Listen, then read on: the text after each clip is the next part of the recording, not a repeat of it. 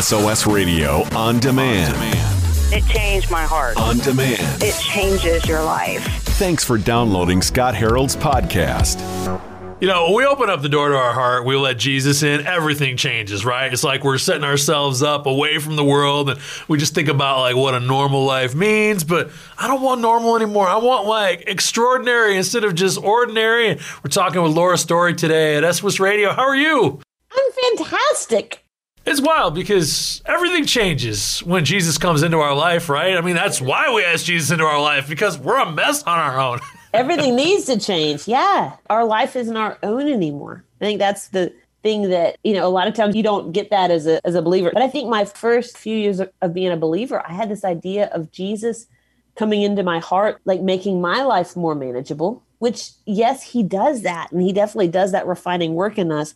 But that just cheapens the gospel, if that's our view, because really he has such extraordinary things beyond just our little manageable life in mind when he saves us.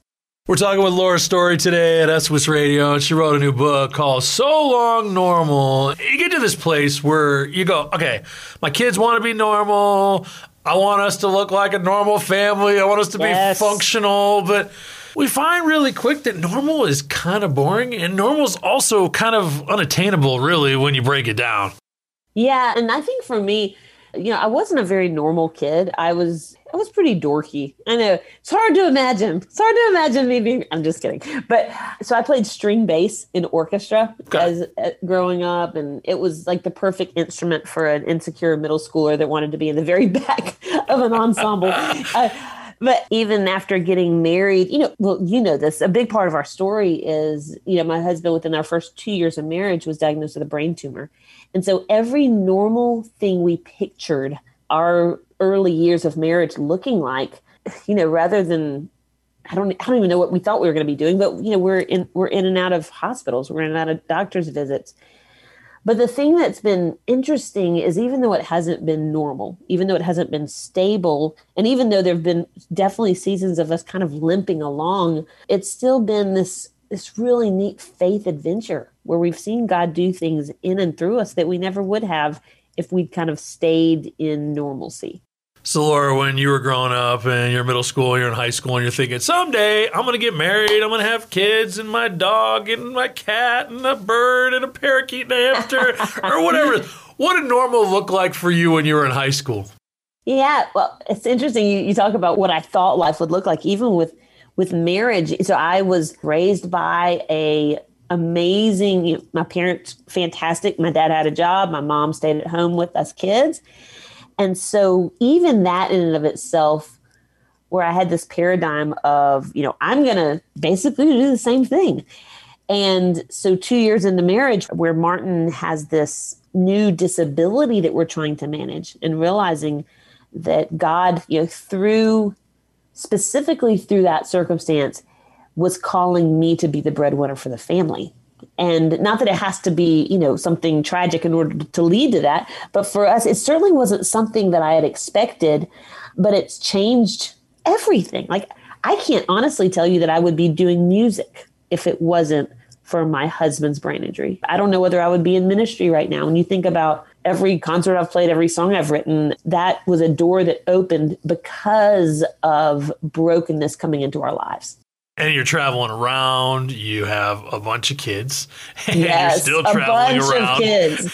So many kids. And then you worked on your master's degree, and you recently got your PhD, and you're just like, okay, is this the normal that I thought I was going to be embracing? And is this ordinary, or does it feel a little more extraordinary now?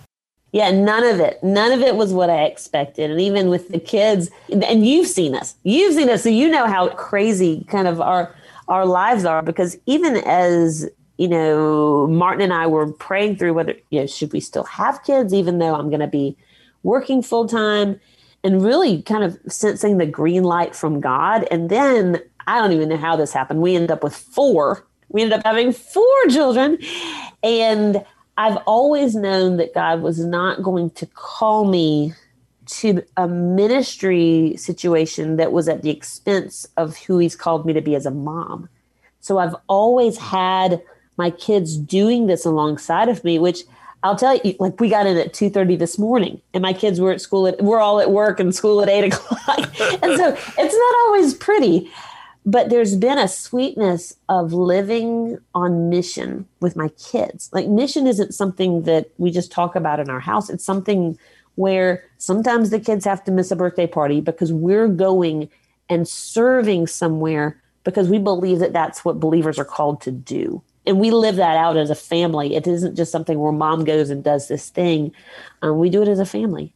We talk a lot in our culture about work-life balance, and you think about, oh, you're a working mom, or you're the breadwinner, or you know what, while you were working, you were able to also grind on the side and work on your PhD, but then you have 4 kids. We're talking with Laura Story today at SOS Radio.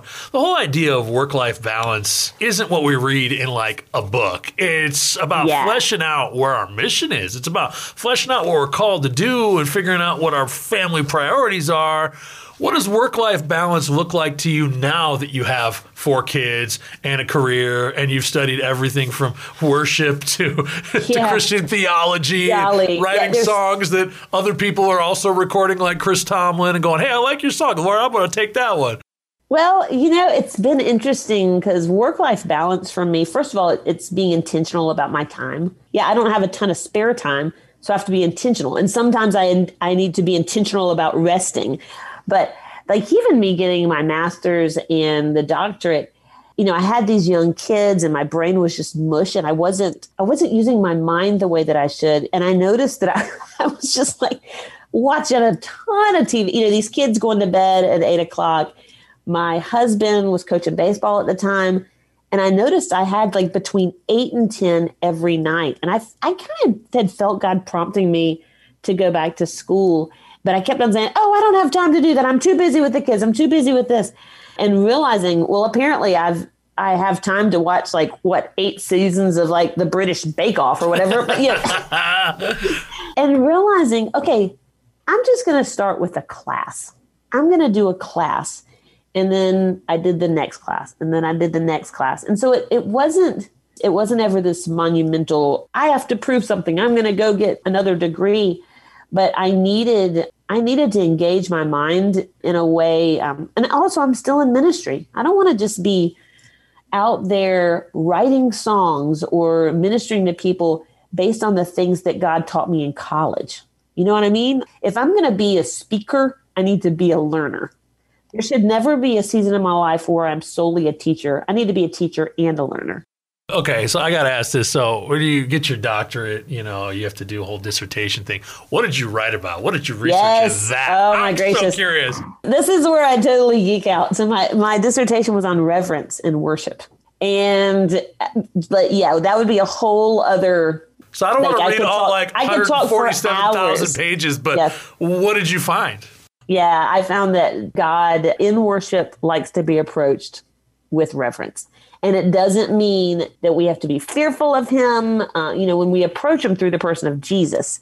But he is still very much that consuming fire we see in the Old Testament.